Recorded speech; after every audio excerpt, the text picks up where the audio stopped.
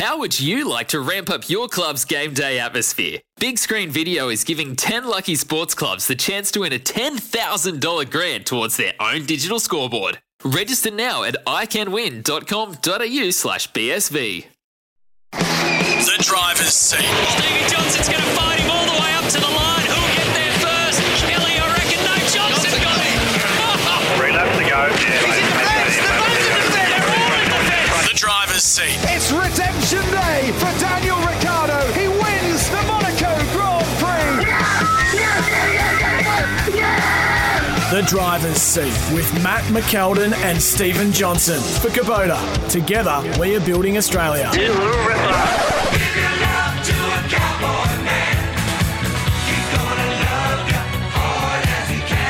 That's right, a double header in far north Queensland. It is cowboy country.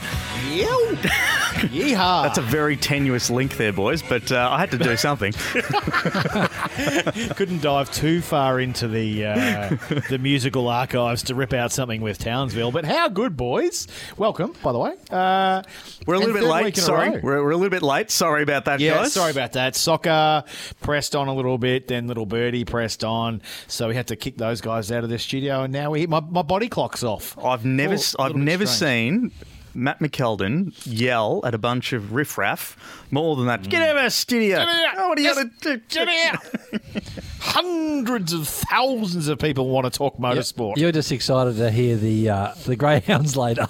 Oh, yeah. No, we've got dish lickers. We've got that out the way, thank heavens for that. Send it, you Billy. Righto. Good. Got to remember to put delay on as well. But anyway, welcome to the driver's seat. We do it, as always, thanks to our great mates at Kubota Building Australia. As you heard, North Queensland country for the next 2 weeks. It's going to be brilliant. But, guys, it's looking more and more like that Bathurst is going to be, that's it, done and dusted. Yep. Yeah, I think that's the internal discussion. Obviously, nothing formal confirmed, nothing formal release. But let's be honest, boys. These teams have been away from the majority of their families for ever, particularly Victorian teams. And let's just get them home. Let's just get Bathurst done.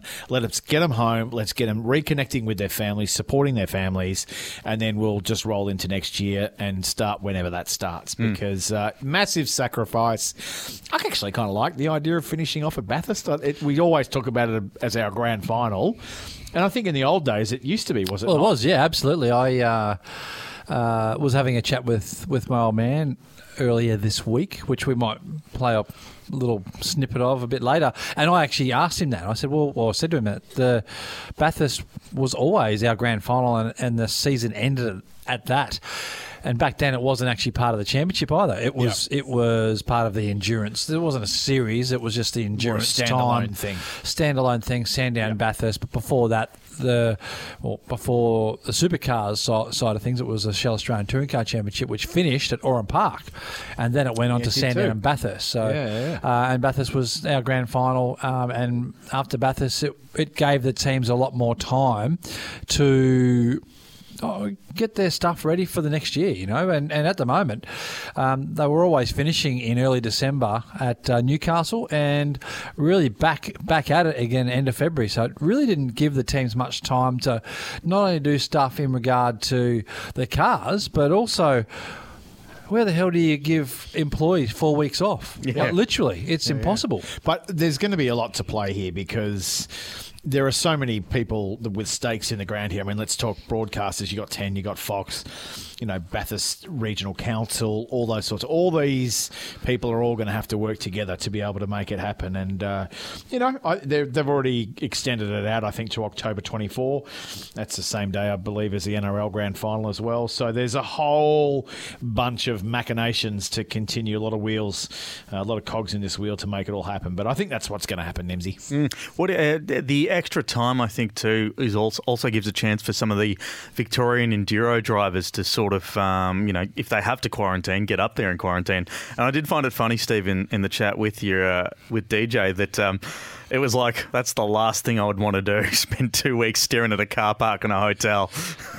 I feel left out. I haven't heard this yet. You boys have, it's obviously pre-recorded. Oh, it's on the app. You can. Some of us app. have, unlike you two goons, some of us have real jobs.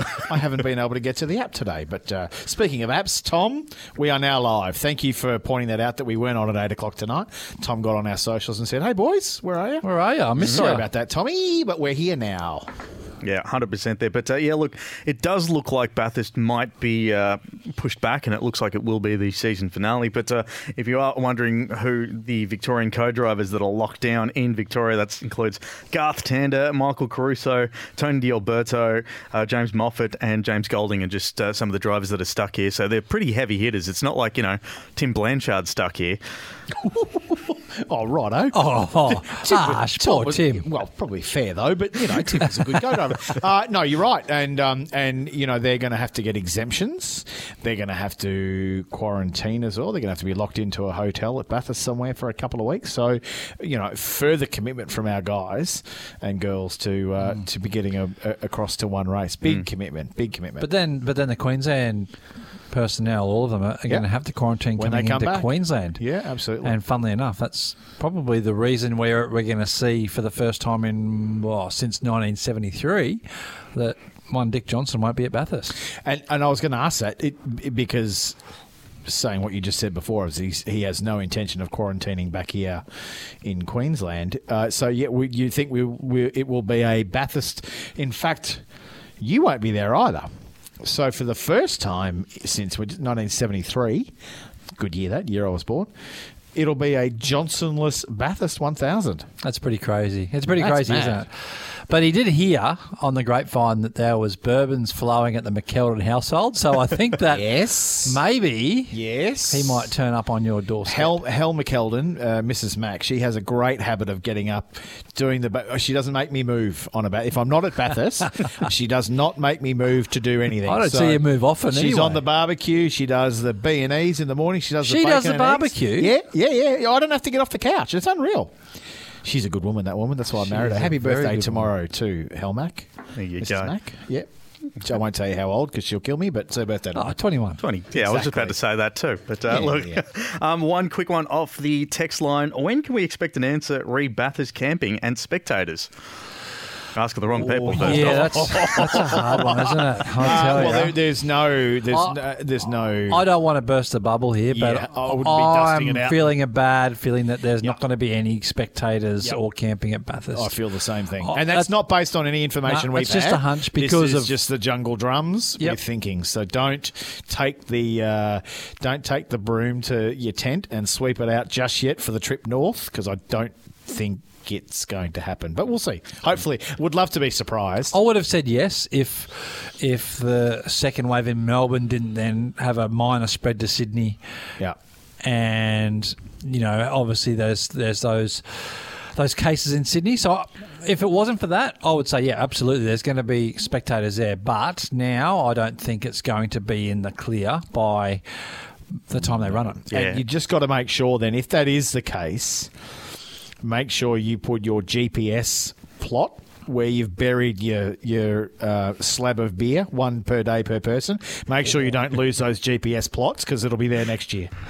And maybe middle age like fine wine, but you never know. But look, the best way to stay up to date with all the news is to rev up your smartphone with the Driver's Seat app. It's available in the App Store. Features podcasts, interviews and news. It is a must for all motorsport fans. We're going to take a quick pause for the cause here on the Driver's Seat. Back with more, because we're going to open the doors to the Classic Cars Corner. We'll do that next. Plus, Cameron Waters from Tickford Racing joins us a little bit later on too. But you're listening to the Driver's Seat thanks to Kubota. Together, we're building Australia. This is the Driver's Seat for Kubota. Together, we are building Australia. It's great to have your company here on the Driver's Seat right across Australia, thanks to our great mates at Kubota. For over 40 years, we've been making tomorrow matter, and together we are building Australia. Keep your texts coming through. 0433 98 11 16 is our number. But guys, it's that time where we see the big doors of the Classic Cars Corner every single week, and we always love to just crack them open a little bit. We don't always get the chance to, do we? No, we don't often get the chance to, because with these 4 races in a row all the time and lots of news and ever-changing world, we've got so much to talk about. But we sat down during the week and... It's this segment for me is like a Kinder surprise. Yeah, I know. You never know what you're going to get. I love it. We sat down during the week and we placed a call, and we've dragged the big man off the couch because, of course, he's sitting at home in his COVID lockdown in Victoria. And we grabbed the big man and said, come on this week. Yep, it's certainly. So we've got to do it properly. Let's slide open the doors to the Classic Cars Corner. This is the Classic Cars Corner with Malcolm Owens for Kubota. Together, We're building Australia. Malcolm Owens, welcome back to the driver's seat. Good to hear your voice, brother. Good evening, and thanks for having me back. It's about time. It's not like I'm exactly doing terribly much sitting here in my little room all by myself. Can't go out, can't do anything. Unlike these clowns up there in Queensland sitting there giving me calls from cafes and wanting to FaceTime me. Thanks a lot, Maddie. Love that sort of stuff. Yeah, it's great. I mean, you know, look, hey, in all seriousness, we send all of our love and prayers and support to everybody in Victoria. You know, you just stated then outwardly you've been sitting at home just on the couch not doing much. I'd hate to think what you're watching on TV or on the computer, and I'd actually hate to be thinking from a Classic Cars perspective what you've actually bought. Ooh. Your lovely wife, probably Joe, is probably none the wiser. Have you bought anything during lockdown? Don't tell us what, don't tell us how much, just a yes or no answer, Malconio. No. Oh, liar, liar, pants on fire. Okay, maybe one. I was about to say there was a smoke alarm going off in the Classic Cars Corner due to some pants being on fire. But look, Malcolm, we got you on board because we've got a very interesting topic here, because tonight's Classic Cars topic is cars you may not have known were made in Australia. Obviously, it's a rather sad time considering the fact that I don't think there is any cars that are made in Australia right now, but you thought you'd unleash a few unknowns to us. Yeah, well, being classic cars, there was a few manufactured through the years, back in the day, as they say, that were, I think, a little bit forgotten, because we focus on the car manufacturing history of Australia really being centred around the Ford, Toyotas and Holdens.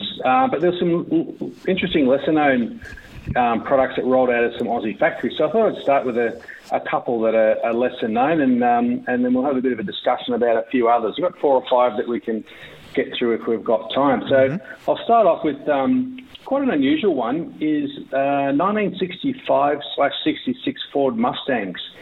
Strange one, because Ford Australia Managing Director at the time was a guy called the name of Bill Burke, and he was a bit of an out there sort of a dude. And he was the guy that was responsible for bringing the Australian muscle car with with a lot of the early Fords in the 60s and the 351s.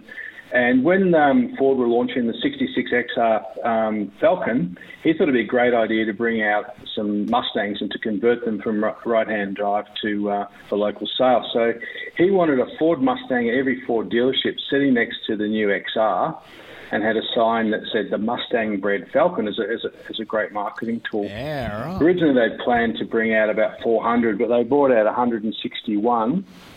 They had all were a 4.7-litre V8, and the important thing is mainly they were more of a conversion than an actual build, but they did have Australian ID plates. And I've never seen one, never heard of one, so I guess they're out there somewhere, but people probably don't know that there was a limited number built in Australia. So would they be like, you know how coin collectors and stamp collectors, there's your normal stamps, and then you've got like one or two or a run of a particular thing that is so valuable, so rare, it is the bit of gold in the river. Would one of those 161 Mustangs, if you had it, would that be worth just a ton of cash? Well, I don't think so, because it was really a conversion and it wasn't a full build. And you have to say, well, it's been converted, but then most of the early ones were. So it will really depend on condition, but I don't think it's going to add a whole lot of excitement to someone buying it. And they're probably changing hands without people actually realising that they were built in Australia. Well, if anyone out there does have one, text us. Let us know. Yeah, 0433 98 11 16. We'll pass on Malcolm's details in case he wants to buy it off you. I don't want to buy it off him. I'd love to have a look, though. Hey, moving on to something that's a little crazier. is that Mercedes-Benz are actually built in Melbourne. There was a range of Mercedes-Benz built in the Melbourne factory that also assembled Toyotas and tractors at the same time, and they built a run of 7,500 of them. Way back when, we're talking in 1953, and Canberra was getting a bit angsty on taxes and wanted to increase the taxes on fully imported cars, Mercedes came up with the idea to assemble the cars locally. So it teamed up with the Standard Motor Company, which is based in Port Melbourne, and that business eventually came into being the Holden factory. And at the time, they were building British Standard Triumph models. So Mercedes sent most of the parts over from Germany in the kit, with the engine and gearbox all ready for assembly. But then they had to source the local componentry, because the whole idea to avoid the taxes was there had to be a certain percentage of locally produced or sourced or manufactured parts. So they had interior trim, batteries, tyres, and they were painted in Melbourne as well. Wow. And so there is a short run of the 220Ss that were actually manufactured in Melbourne. And I guess a lot of people, again, may own them and not known that they were not fully imported from Germany, and in that case, it probably would not add to the value of them, as most people want the fully imported ones. So like an IKEA Mercedes, you get a box, you get instructions, and the guys just build it together and then put it on the showroom floor. Yeah, and some guy called Con painting it, down the line in Melbourne. So that lasted till about 1965, when they couldn't meet the increase in quota, and I think they just gave up, imported them, and put the price up, which worked pretty well for Mercedes to be a more expensive car than the locally produced stuff. So that one. I didn't expect that one. That was quite different. Another really crazy one is the Willys Jeep. After World War II, a few of them came to Australia, and obviously they were left-hand drive, but they're still popular. Yeah. So back in the 60s, you could have a Geelong-made Ford six-cylinder under the bonnet of your rugged Jeep, which was made in Queensland for a few years. I've got a sneaking suspicion, Mal, that was made by a company called Performax, who ironically also sponsor my Trans Am team. But I think they were up in Gympie in Queensland, and they were... I think they're still there, actually. They're certainly in Gympie. They're also in Brisbane. But I think I think I remember those Willys Jeeps. You could buy them. Amazing. Yeah, and funny thing, driving around in effectively a US car, but it's being fitted with an early Falcon Straight 6. So that one's a bit different. Probably my favourite one is the Volkswagen Beetle. Like, the Beetles were coming to Australia from the late 1953, and then in 1954 they started to assemble them in Clayton from the knockdown kit. So pretty much the parts would come over, same as what we talked about with the Mercedes, and they'd be built up in Australia. The good thing for the Australian was that the engine was upgraded, so it was slightly more powerful.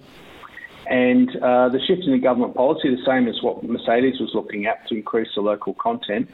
So by 1957, the Beetle was 51% Australian componentry and manufacture, and that's when Volkswagen Australasia was formed in its own right. And they put a huge investment into that Clayton factory that's still there now, or was HSV, still I think putting out Camaros now. The HSV and they began Beetle. Yeah, that's it. And they began full local manufacture, so from scratch, in 1959, achieving 95% local content. So they stopped doing that in 1968, but obviously, as we know, the Beetles went on past that. So they went back to doing the knockdown kits after that. So Volkswagen Beetles were made in the HSV plant. That's great. Do you know the story behind the Beetle, Steve? Do you know who designed it and who brought it out first? Helmet Beetle. Dung Beetle? Dung Beetle? Rhino Beetle? Christmas Beetle? No, it was Adolf Hitler. And it was the people's car. It was produced for the people's car, for the world, essentially. Germany, obviously, but then off into the world. And it was originally discussed and designed with one Ferdinand Porsche. Yes. So, there you go. Volkswagen meaning people's car. Yes, people's car. There you go. Sorry, mate. Anyway, go on. I interrupted. A little history lesson there. Sorry about that. No, that's fine. We're used to it, Matthew. So from Volkswagen being built in the HSV plant, when they started to go off and the sales reduced, well, the next thing they started to build in there was Volvos. Can you believe it? Volvos. So the operation... the old Ovlov. Yeah. So after the Beatles, as the sales dwindled, and this was about 1972, a deal was done to start producing Volvos. So Nissan had taken over the plant and was putting some full-scale manufacturing into the facility. And one of those things that they were subbing out was the Volvo 200 series, and there's quite a lot of them made right up until 1988. So they made about 65,000 Volvos in Melbourne. Well, so there you go. I am utterly astounded at all that, Stevie J. I had no idea. I mean, obviously Melbourne's a vehicle manufacturing town. They got Altona and Geelong, and I think Toyota was Broadmeadows as well. Toyota. Used to was it. Where was Toyota, Malcolm? It started off in Port Melbourne, but then it ended up going out to Altona. There you go. Okay, so Altona and factory? Ford in Broadmeadows, Holden at Fisherman's Bend, all that kind of stuff. But I had no idea. Engine. Sorry, mate. Ford engine plant was in Geelong, and then some manufacturing facilities, and then also over. Famously, there was the Elizabeth for Holden over in SA as well. So and also up in Sydney as well. So it was pretty well spread across Australia for the main brands for sure. And there you go, ladies and gentlemen. Useless facts from the COVID-laden Malcolm Owens about which cars were produced in Melbourne. That must have taken hours of research, Malconio. It took a little while, but a couple more if we've got time. The Datsun 200B. Now, this was an example of a car that was manufactured in Japan, brought out here, and they basically got it wrong because the earlier models of the Datsun, being the 1600 and the 180B, were actually quite good cars and were used for rallying. But when they came out to Australia, they had to put the local content. And so they used the axles and the suspension and basically got it wrong. So they made an inferior car to what was previously here, whereas the other companies tuned them up for Australian conditions, a bit more power and a bit more robust. And they went the other way with the Datsun. So I had a Datsun 200B. My family had a Datsun 200B. It was like a mustard yellow colour. So it matches your pants. At least I'm wearing they're pants. They're either mustard or they're that blue, sky blue colour. Yeah. So, it was a great car. Anyway, move on. So anyway, just to finish up, there are also some Renault 12s, Chevy Bel Air, which was a really unusual one, which Holden produced for a while for the local market, the Rambler Javelin, and there was the Go-Go Mobile as well, that was made locally, and then a few Australian... G-O-G-G-O. How's that for a marketing ploy? Didn't that work? Everyone knows that. Almost as good as Not Happy Jam. It's almost as good as Frank Walker from National Tiles. Sorry, Malcolm. Yes, go on. Go Mobile. No. It's your show. There are a couple of smaller production cars that manufactured in Australia. If you remember the Purvis Eureka, which was more of a kit car that was built on a Volkswagen Beetle frame, and there were quite a number of, but that was sort of the famous Australian one. There was the Bolwell, which came out in the 60s, which was quite a nice car. Yeah. And my favourite, and I've never seen one, the Lightburn Zeta, which was made in a South Australian washing machine and cement mixer factory. Yeah, they didn't make many of those. Send us a text if you've got one. We want to know. Hey, was the Eureka built in Lilydale? I'm not sure whether it was a Melbourne car. Yeah, but I'm not sure exactly where it was. I mean, they look quite good, and then they were tuning them up. So there's still still see a few of those getting around some of the classic car shows around town. So and then obviously coming out of the Volkswagen, there's been sort of Porsche copies and even some Ferrari copies that are done, which kind of look like the car, but obviously don't sound or drive like the original. So a few of those knockoff cars, and then of course we had car companies building Cobra replicas and and those types of things. But some of the more mainstream cars that were built here, I certainly didn't know the extent of, and it was just sort of a bit of fun to find out. Well, I'll tell you, one thing that we do need, we can't talk about Go-Go-mobiles without mentioning this classic ad. Yeah, I've got a problem with my Go-Go-mobile, and I was wondering if G-O-G-G-O. You did well to pull that up quickly. Yeah, Nimsy, nice work, son. Didn't you dive in there? Lightning fingers, Nims. Absolutely, mate. That was sensational. Mustangs, Mercedes, Willys, Jeeps, VW, Beetles, Volvos, Datsun 200Bs, all produced locally in Melbourne. Amazing. Good research, Chevy Malcolm. Bel Air. Chevy Bel Air, yep. Lovely work there, Malcolm. There'll be you can send us an invoice for your time spent in the library. But so it's all fun in lockdown. It's better than doing the work I'm supposed to be doing. All after hours, of course. We all nervously laugh at that as Kubota are our major sponsor. Yes, goodbye, Malcolm. Go back to work. But anyway, hey, Malcolm, we appreciate you just sliding open the doors to the Classic Cars Corner, and we'll chat to you again same time next month. Thanks very much. See you later, guys. There we go. Boy. That was the Classic Cars Corner with Malcolm Owens. That was the Classic Cars Corner. For Kubota. Building Australia. We're going to take a quick pause of the course here on the driver's seat. Back with more straight after this. This is the driver's seat for Kubota. Together, We are building Australia. It's great to have your company on the driver's seat. We do it thanks to our great mates at Kubota. For over 40 years, we've been making tomorrow matter, and together we are building Australia. Guys, when you talk about supercars veterans, who are some of the big names that come to your mind? Steve Johnson. Retired veterans or just... Thank you, Matty. My name's not going to be mentioned in there. Oh, when you say veterans still competing, Still competing, yeah. Oh, still competing. What? Winterbottom? Yeah, Winterbottom. Yeah, Frosty, Jamie yeah. Whincup. Yeah. Courtney? Yeah, definitely JC. Yeah. There is one man who is, of course, the KG veteran of Tickford Racing. And yes, I know I said KG veteran in the same team that's got James Courtney and Lee Holdsworth, but we got to welcome him with his proper intro. Please welcome the veteran of Tickford Racing, Cameron Waters. G'day, fellas. Thanks for having me. Hey, Cam, I just started laughing then because I've got Townsville Super Sprint on at the moment in our little studio here from last year. And as we were introing you, you took out Rick Kelly. Oh, yeah. He probably deserved it, though. So. Yeah, probably. All right, mate, let's talk Darwin. Happy, not happy with the weekend? Where do you stand on that? Look, I was pretty happy until, obviously, the last race. And, we had pace all real weekend and, good fight for podiums, I think, every race.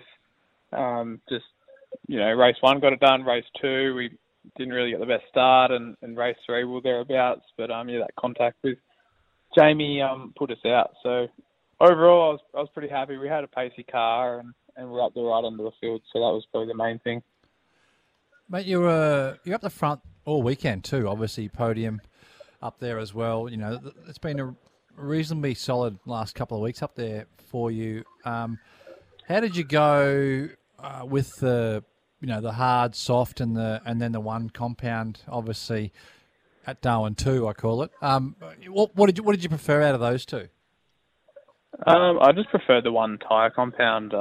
Just simplifies the weekend, and I find if usually my strength's qualifying, so if you qualify well, you can usually get a pretty good result. And I felt with the mixed tyres, you get people bolt on softs when you're on hards and put you back a few positions where you probably genuinely could have been. And, the two SMPs and even Darwin one felt a little bit like that for me, just had the pace but just didn't get the results. So, rocked up for Darwin 2, the one compound, and got a podium in the first race was pretty good. So, also my car probably works a little bit better on the one compound. So, overall I just like the one basic compound.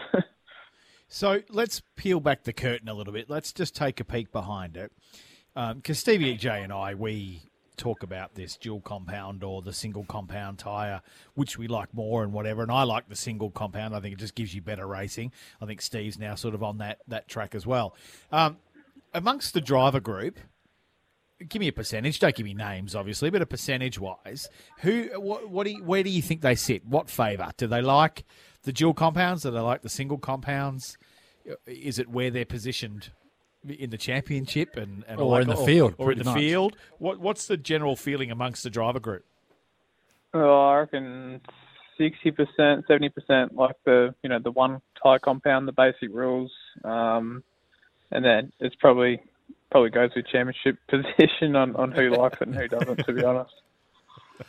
And just going back to that little touch, obviously, you had with Jamie in race 3, mate, that looked like such a small bump, and it was devastatingly costly for you in the race. And is that something, whatever broke on that? I know you talked about, obviously, the steering levers on the upright broke, but is that something, because I've seen a few things like this happen with the Pro Drive cars, or I think, I don't know, is that something that, is it different every time, or is it just a coincidence that it's happening in the same sort of thing? Because sometimes it literally looks like you hardly touch, and all of a sudden your front wheel's all over the place.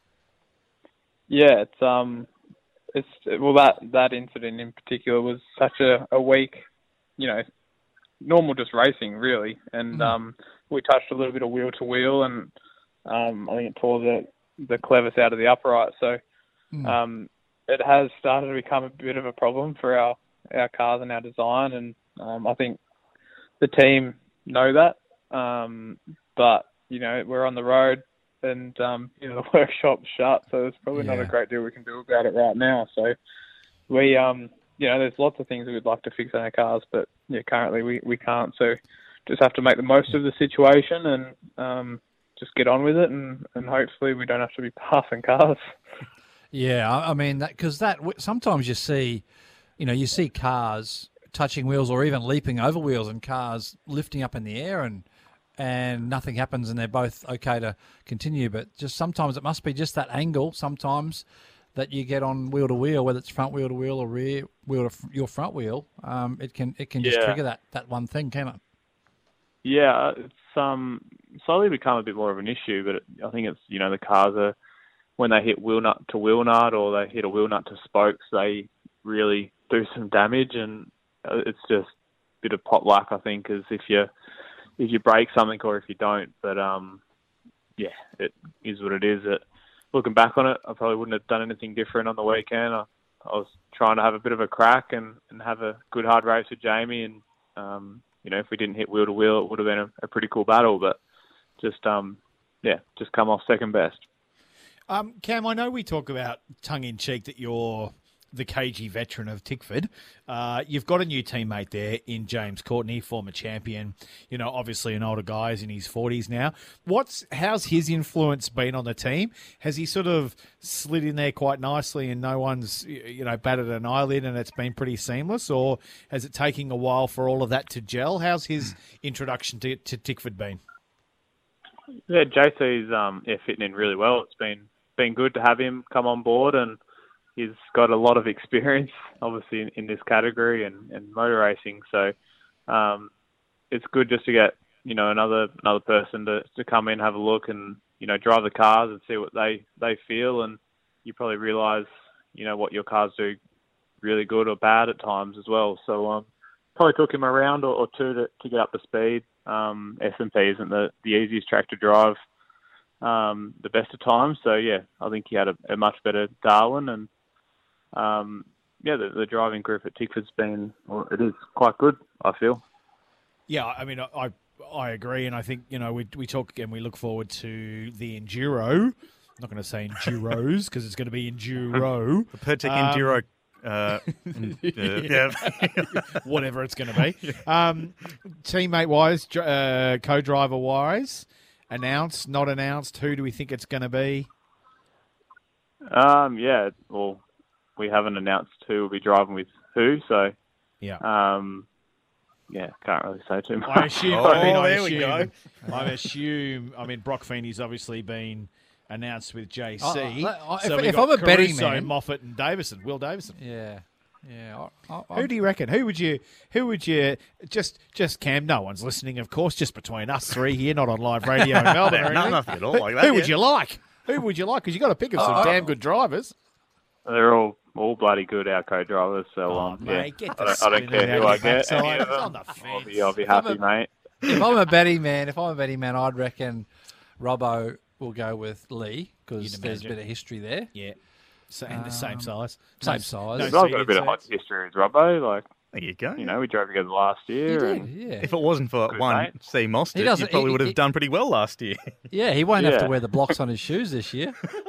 Yeah. I don't know. If I'm a betting man, I reckon Will Davo and Cam would be a very good team. Well, you've teamed up with Will Davo before, Steve, and you've netted a Bathurst podium there too. So he knows what he's doing. He does, and he's obviously won. Has he won once or twice? Twice, yeah. So he's solid, and I rate Will. So I reckon Will and Cam show would be if it happens. If it happens, would be a very, very solid partnership there. Yeah, we're purely talking in hypotheticals here, Cam. Yeah. Hey, mate, before we let you go, I happen to see on the socials that you actually took to a sprint car while you're up at the top end. Now, I know from my time in WA, fuel-burning, mud-churning action is just something that goes off every single Saturday night. But was that your first time in a sprint car? Second time in a sprint car. So, first time I was actually Darwin last year. I drove one of the local guys' cars, and this time my personal sponsor, Colin McQuinn, organised it for me. So he knew I was up here, or up in Darwin, doing not much. So he organised me a steer. So that was pretty nice of him. But so much fun to drive the F1 on dirt pretty well, and so much grunt and just so raw. So had a lot of fun driving that.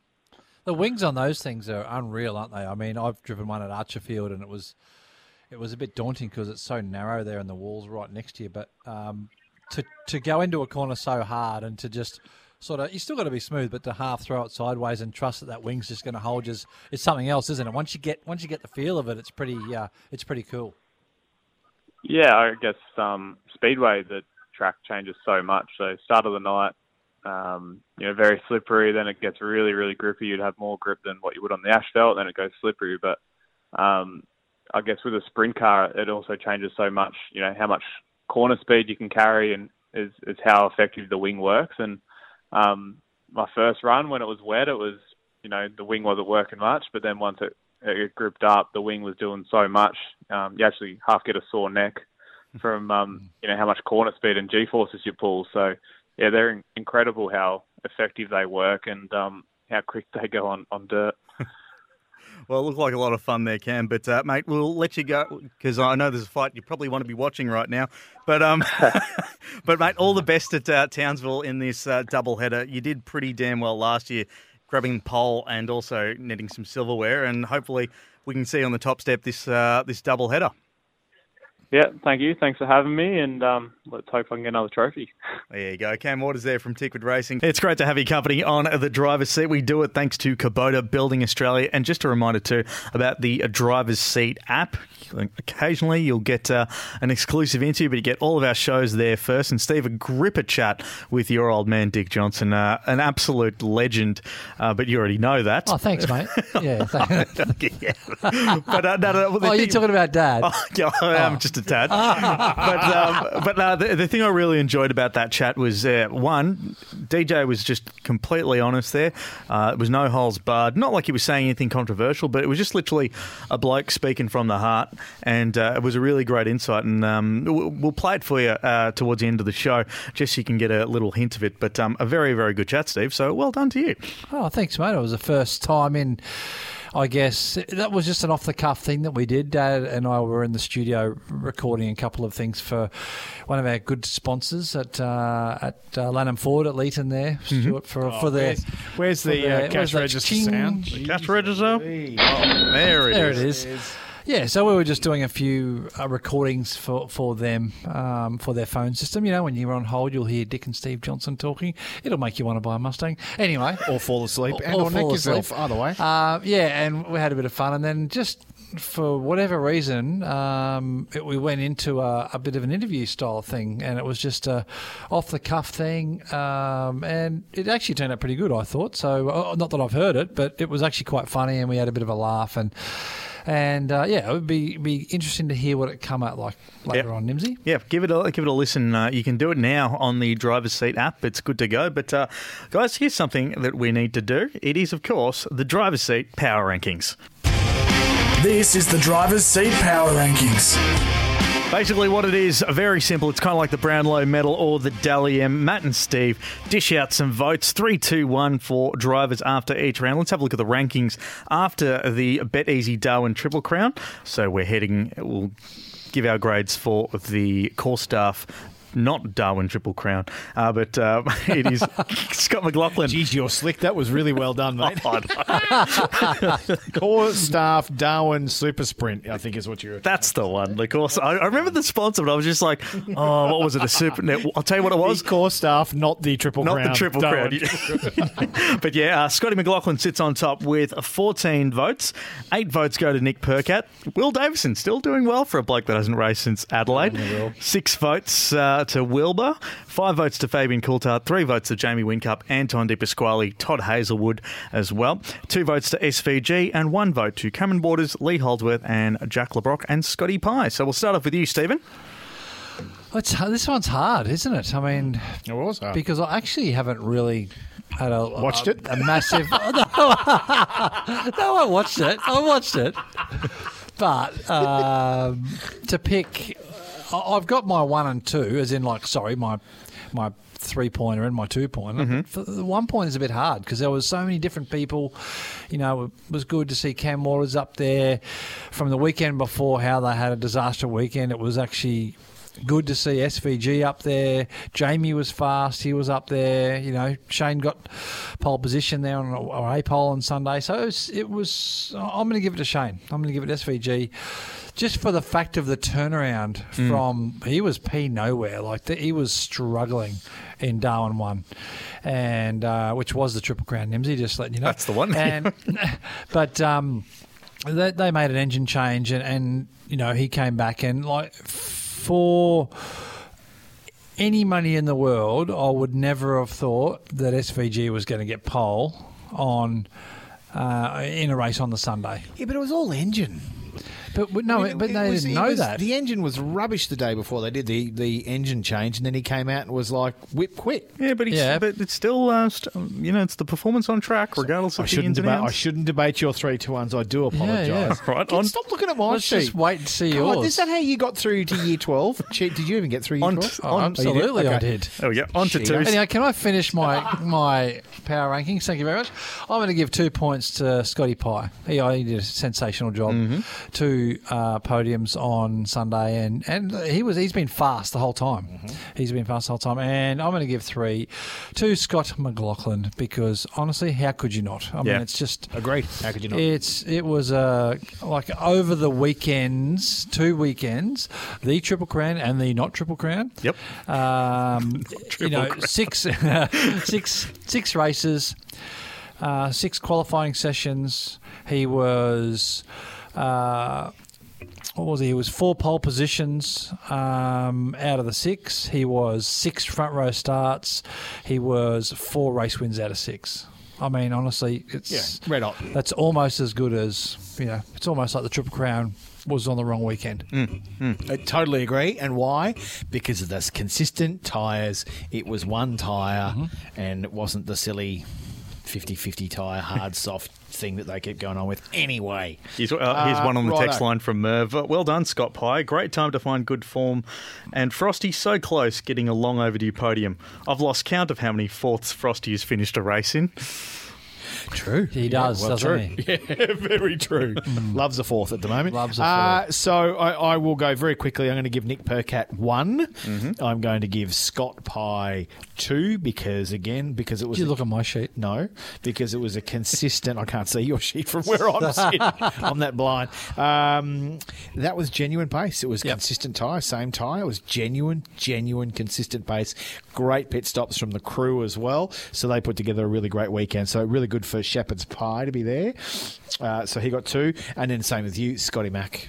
What can you? I mean, how could you not? Just class above. Just absolute level above. Didn't see much of him all weekend because he was too far out the front. And can I give an encouragement award to Lex Kelly, the little fella who did the little interviews. Rick Kelly's young. I mean, if he is not the Aaron Noon and Neil Crompton of the future, doesn't want to be a race car driver, red hot with the microphone. He's about 5 years of age. Well, how good was his questions to Chaz Mostert? Yeah. What's going on with your hair, mate? Yeah. I love the other one. And what about the other one? Why do you keep crashing into your teammate? Yeah. The kid's zero filter. It was lovely. So good to see him there. Good to see Kelly had his whole family in the caravan up there. I think that was pretty cool. But 3, Scott Mack, Shepherd's Pie for 2, Nick Percat for the single. There you go. That was the driver's seat power rankings. We'll touch a bit more on Scott McLaughlin a little bit later in our Bendix Breaks big moment. But you are listening to the driver's seat. We do it thanks to Kubota, Building Australia. This is the driver's seat for Kubota. Together, We are building Australia. Welcome back to the driver's seat. We do it thanks to Kubota, Building Australia. Right now it is time for our Bendix Breaks big moment.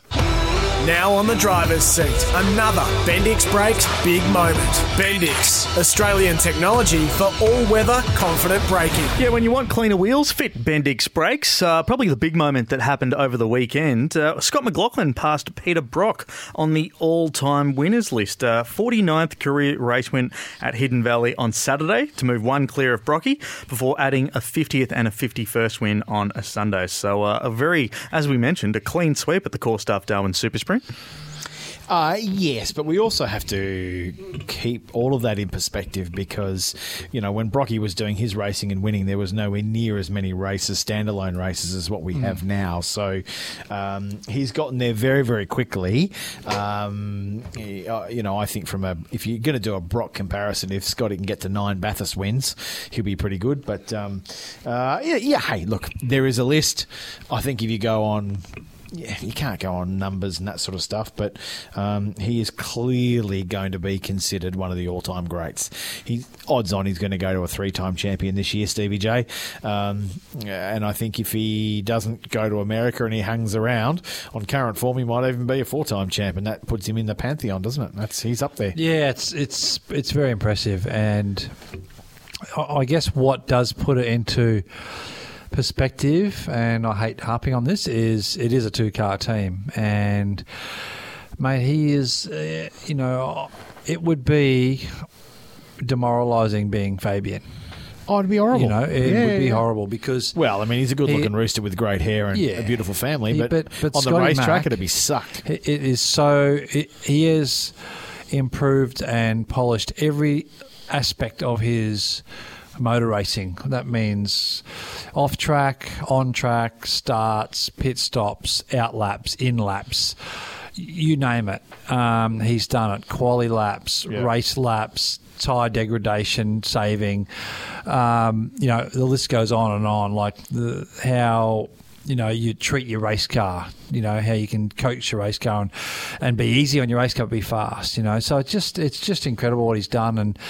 And whatever he does in the future, he will do the same thing in that, whether it be IndyCar, whether it be NASCAR. Yep. He will do the same thing there. He will study it day and night, apply himself, and he will get the most out of himself and that machinery, and it will be on the top of its game. And build a team around him. Absolutely. I mean, the team love him. It'd be like being Valtteri Bottas for Fabian right now, besides 7-time world champion Lewis Hamilton. I mean, it would be a very difficult place to be in the realm of the sport, right? We're all in difficult places right now, and you could say, "Oh, mate, he drives a supercar. Can't be that hard." But in his world, in his chosen profession, it would be very difficult to do that. Do you think he should? I mean, we're jumping off the Scotty train at the moment. But do you reckon Fabian should just go somewhere else?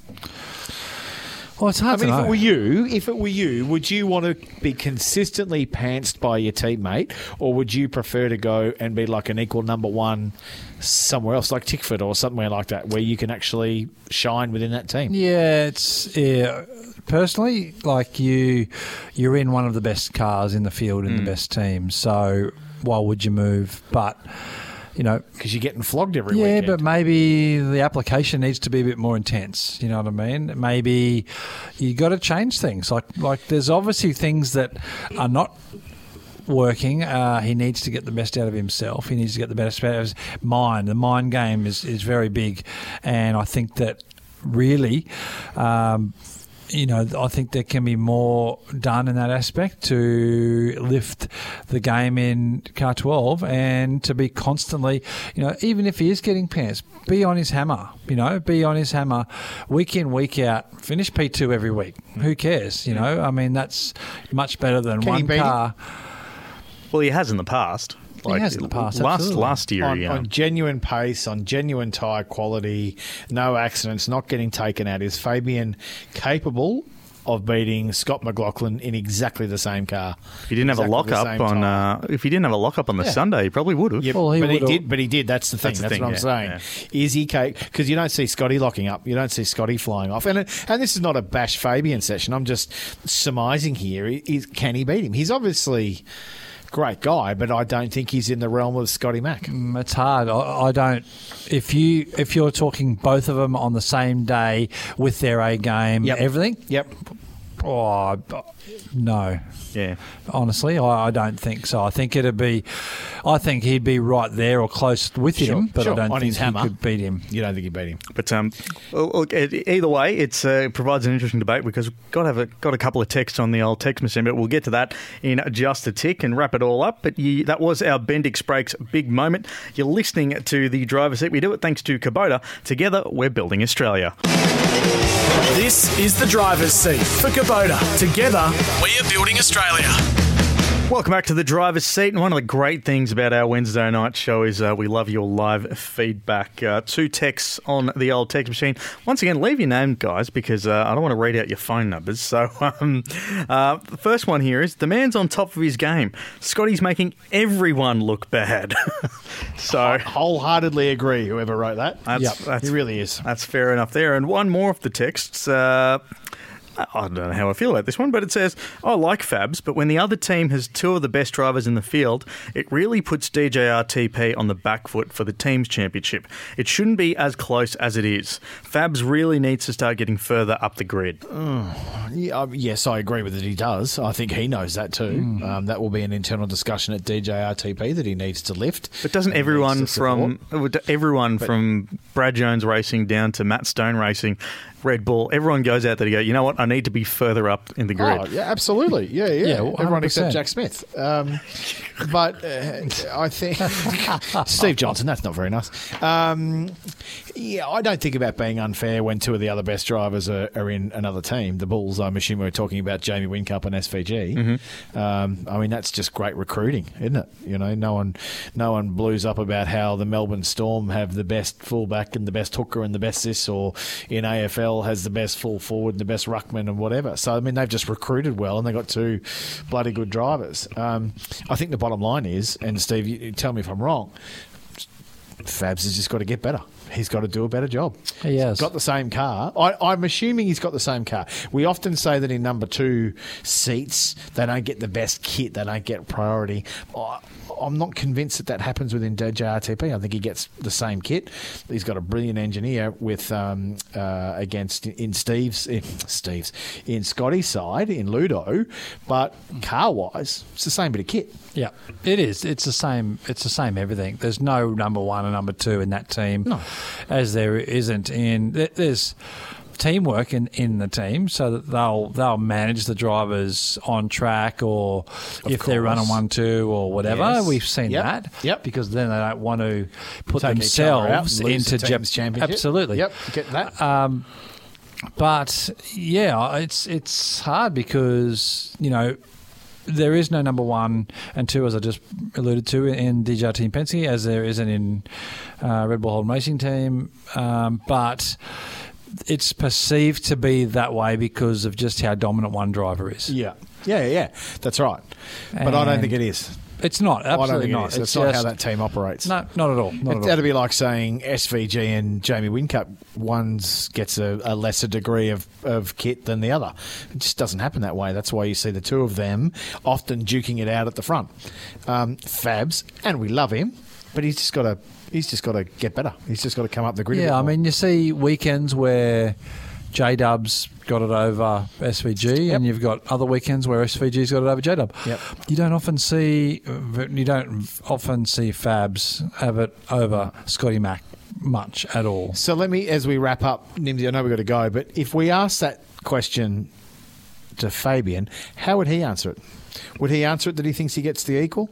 Would he answer it that he's got to stop left foot braking and go to right foot braking? 100%. Yeah, okay. I just think that, maybe there's a small or a very slight lack of not wanting to go out of his comfort zone in regard to his driving style and this and that. Right.